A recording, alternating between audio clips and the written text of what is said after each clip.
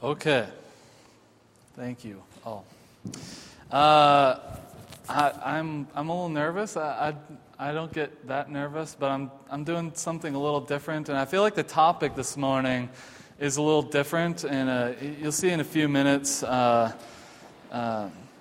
Sermons are lots of different things. I think I've mentioned that before. Sermons are all sorts of things. Sometimes it's more teaching based, and you're just kind of walking through a passage line by line, or you're talking about the Greek or the Hebrew, and there's a teaching element, but sometimes it's encouragement. Sometimes it's kind of a prophetic voice speaking into some sort of broken cultural system. Preaching can be lots of different things. Today, I would say it's kind of equal parts confusion and equal parts encouragement. So it feels a little chaotic to me and all over the place, and I've kind of done that on purpose. I hope you'll see why. So we're in the book of 1 Corinthians, chapter 2. In our lectionary this morning. It's one of our passages at least. 1 Corinthians chapter 2, verses 1 through 12. And I find this to be a weird passage, and I don't really know what it means, and yet I'm up here preaching about it. So we'll see how this goes. All right, so let's read this. Skipping kind of the first line. When I came to you, I did not come with eloquence or human wisdom, as I proclaimed to you the testimony about God. For I resolved to know nothing while I was with you except Jesus Christ and Him crucified. I came to you in weakness, with great fear and trembling. My message and my preaching were not with wise and persuasive words, but with a demonstration of the Spirit's power, so that your faith might not rest on human wisdom, but on God's power. We do, however, speak a message of wisdom among the mature, but not the wisdom of this age or of the rulers of this age who are coming to nothing. No, we declare God's wisdom, a mystery that has been hidden and that God destined for our glory before time began. None of the rulers of this age understood it, for if they had, they would not have crucified the Lord of glory. However, it is written, what no eye has seen, what no ear has heard, and what no human mind has conceived, these things God has prepared for those who love Him. For God has revealed them to us by His Spirit.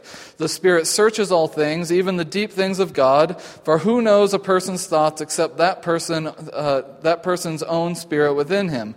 In the same way, no one knows the thoughts of God except the Spirit of God. We have not received the spirit of the world, but the Spirit who is from God, and that we may understand what God has freely given us.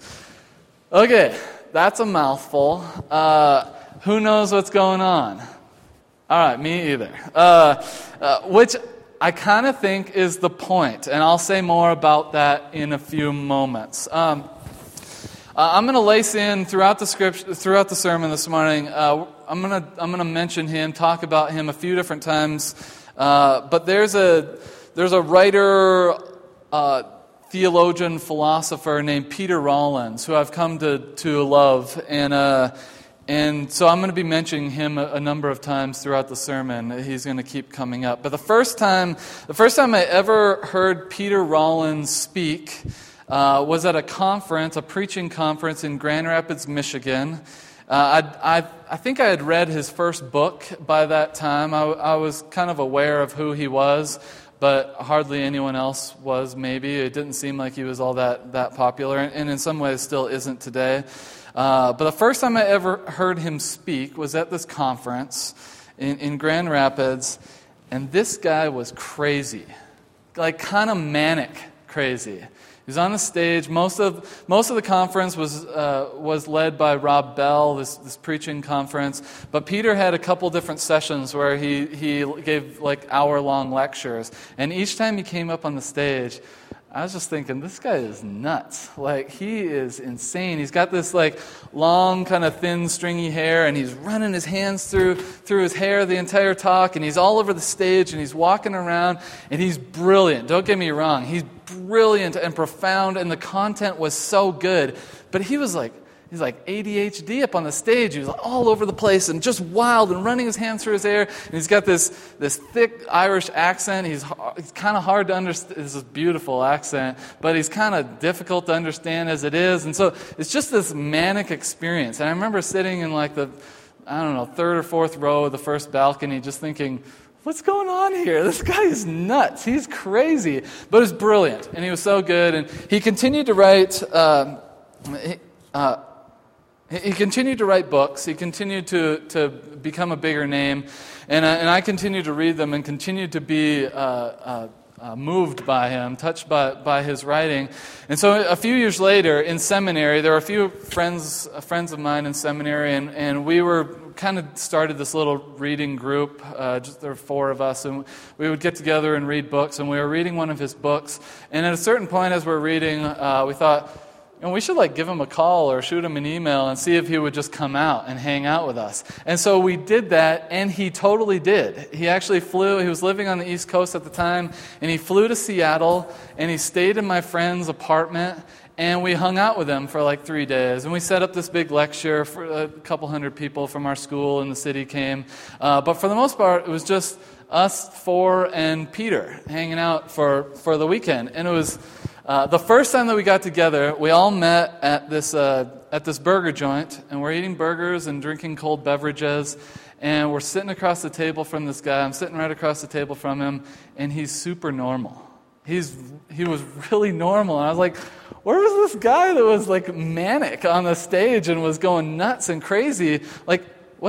What's the difference here? And I'm trying to processing this. I thought you'd be a little crazier. And he still talked fast, and he was still brilliant, but he was fairly composed. And throughout the weekend, at one point I asked him about that. I was just kind of curious, and I said, the first time I saw you, you were kind of nuts up on stage there. And he actually said that he does that deliberately.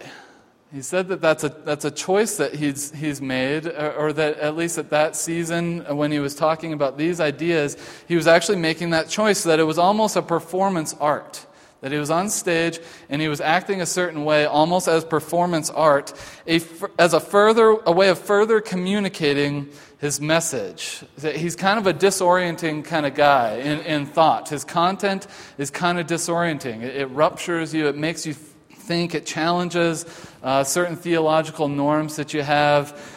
He's kind of breaking you down so that it can help build you back up. And so he said, I actually do that on stage so that you kind of feel the disorientation. I actually want people to viscerally feel the chaos, because that's what my content is about.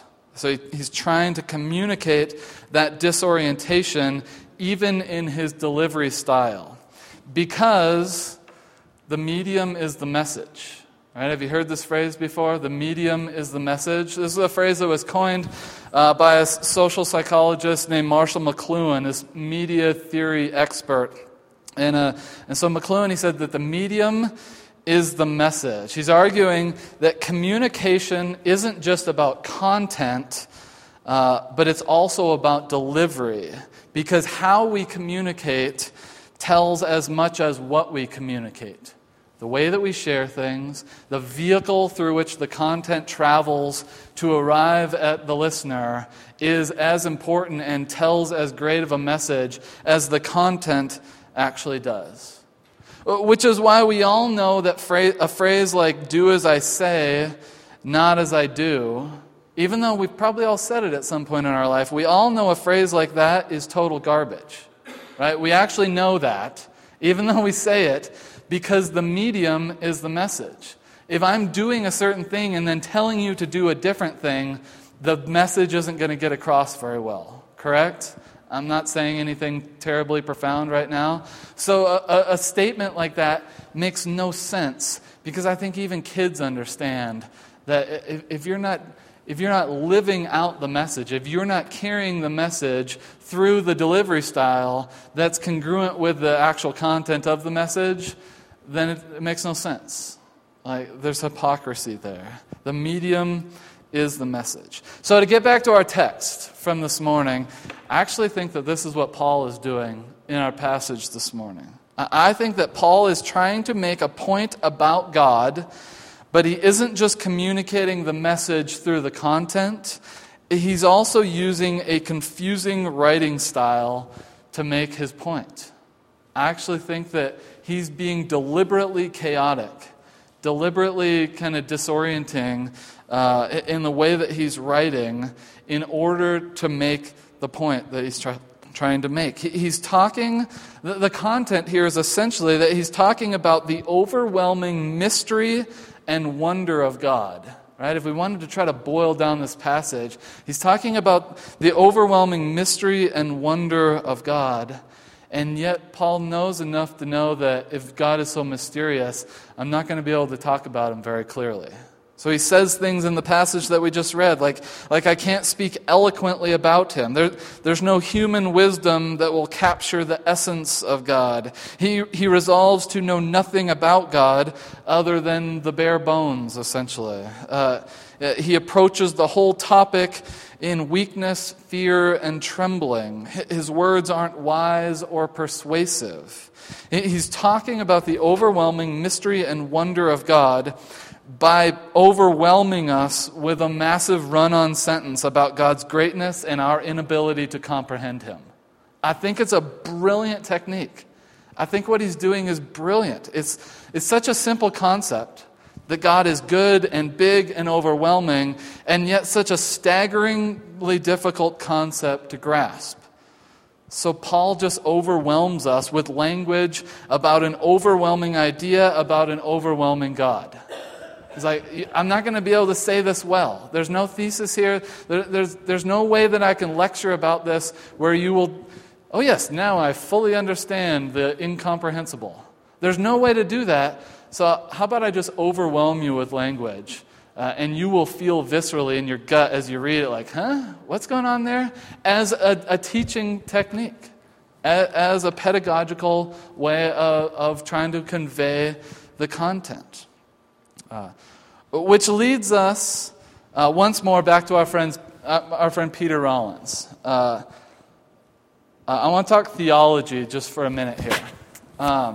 So last summer I was listening to a podcast, and Rob Bell was interviewing Peter Rollins about God. Essentially, what can we say about God? And that was the point of the podcast.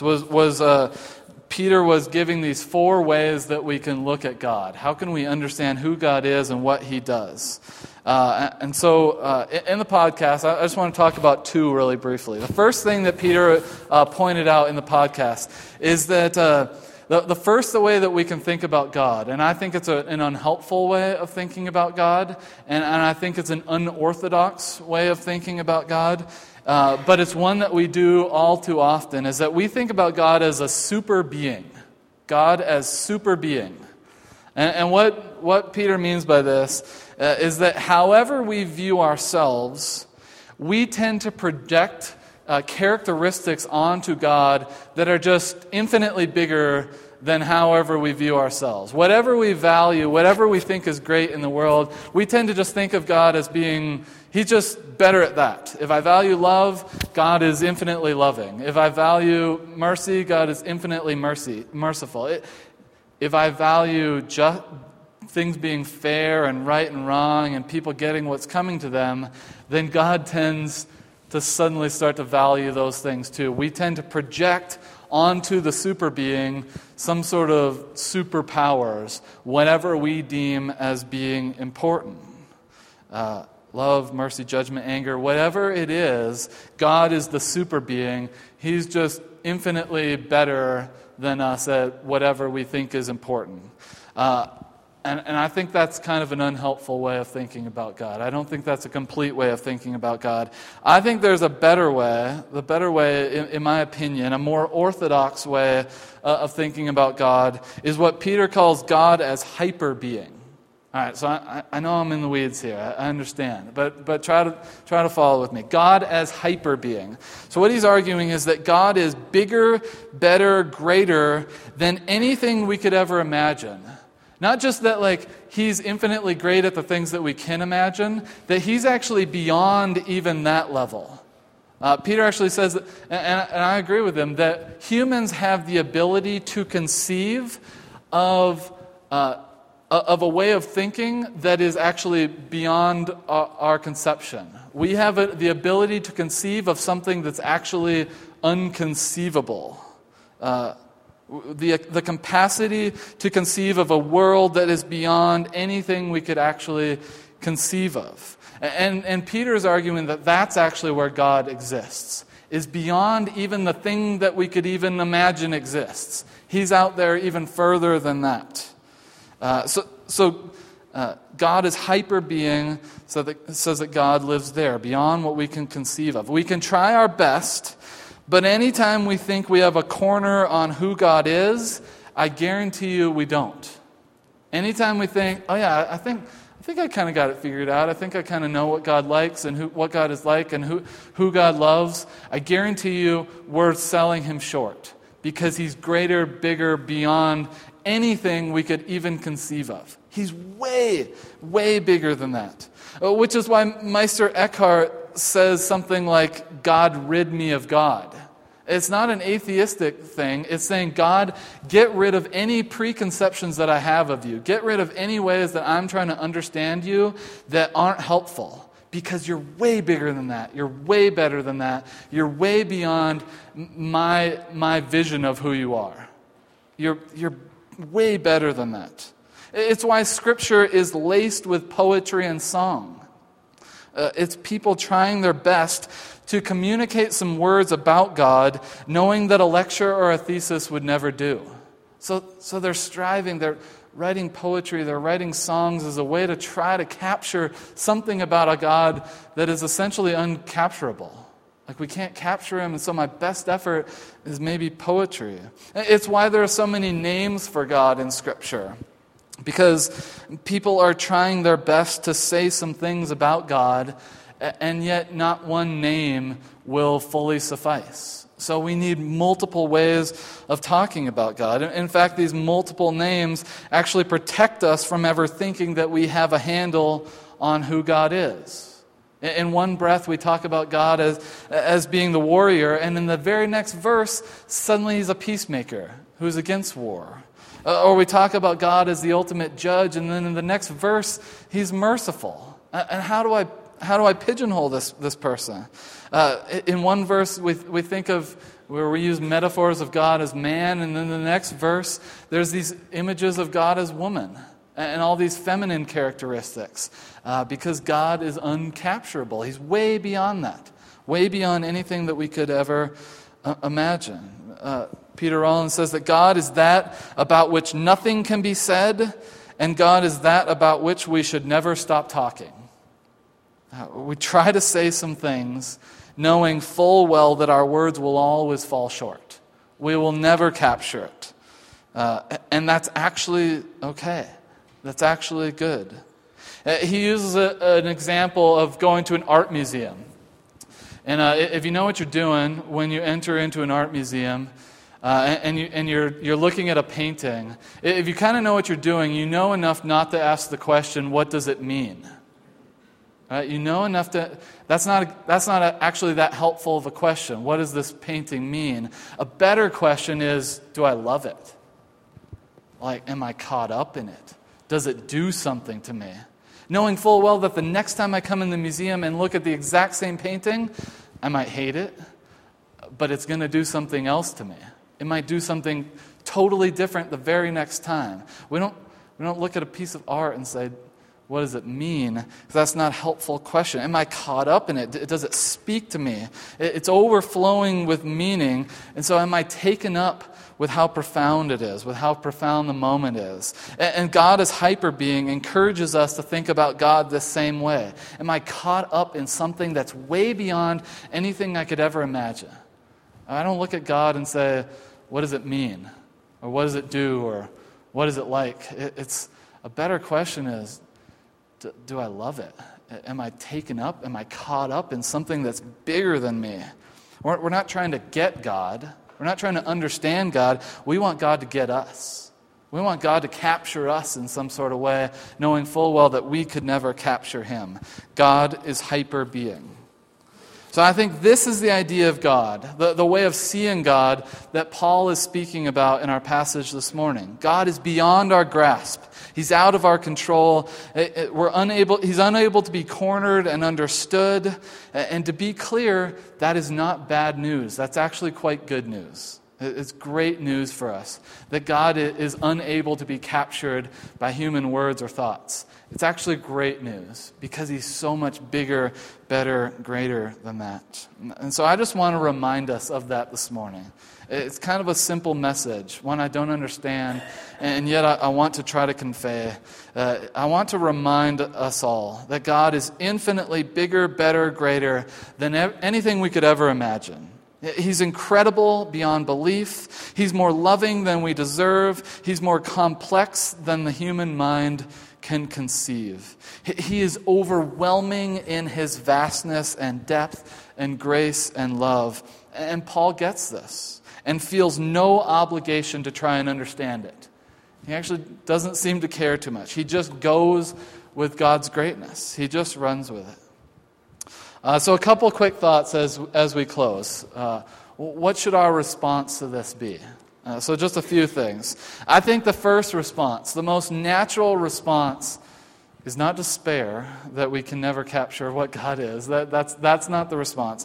I think our first response should be humility.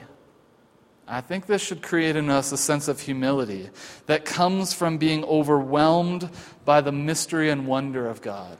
He's greater than anything I could ever imagine, and I find myself hitting my knees in humble worship, knowing that this person, this thing is fantastic beyond anything I could ever imagine, and my only response can be one of worship and praise and prayer. Thank you, God. I know nothing else to say. I'm speechless. I'm overwhelmed by you. I think that we demonstrate God's greatness in our humble weakness by not having some sort of preconceived notion of who he is and trying to grasp him in all of his entirety. I think that we share the message of God to the world. We're called to with a fear and a trembling, allowing the world to encounter God through our awe-inspired and humbling encounter with God.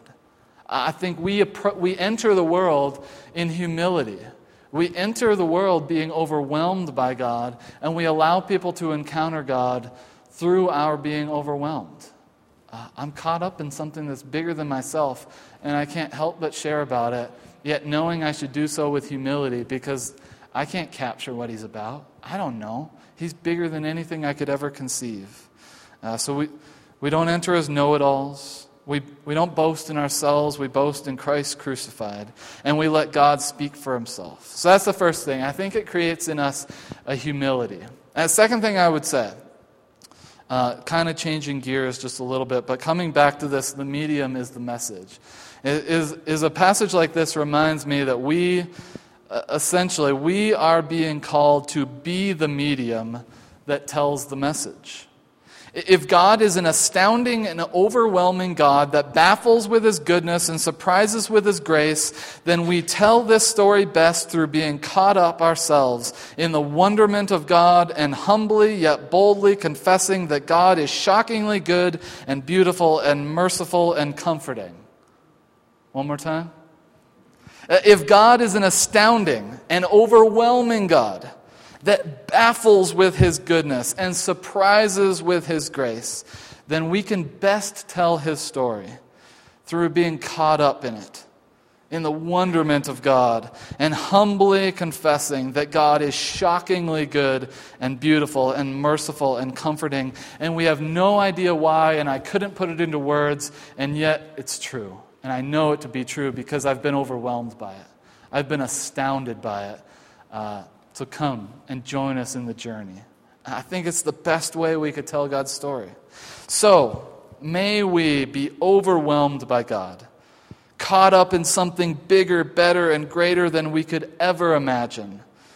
And may we commit to being the medium that carries the message of the incredible, astounding, overwhelming, preposterous, ridiculous, unbelievable, unimaginable, shocking, surprising, wondrous, staggering, stunning, amazing, mysterious goodness of God. Let's pray. God, we thank you so much that you overwhelm us. And it can scare us. It can cause doubt and fear within us that you are hard to grasp, and we don't know how to talk about you at times, and we don't know how to explain you to our friends and our family who desperately need Jesus, and yet we shouldn't be scared by that. We should actually embrace it. We should embrace your overwhelming strength and power. We should embrace your overwhelming goodness that confounds us, that astounds us, that captures us in something bigger than ourselves. Allow us to be caught up in your greatness, even though we can't understand it, even though we fumble at putting our words together about it. Allow us to be transformed, transcended, consumed by something greater than ourselves. In Jesus' name we pray. Amen. Okay, so in keeping with the chaotic theme, I'm gonna kind of take a risk this morning. I'm gonna maybe do what church growth experts would say never to do, and I'm going to invite you all to come forward and stand around the altar. So let's do that now.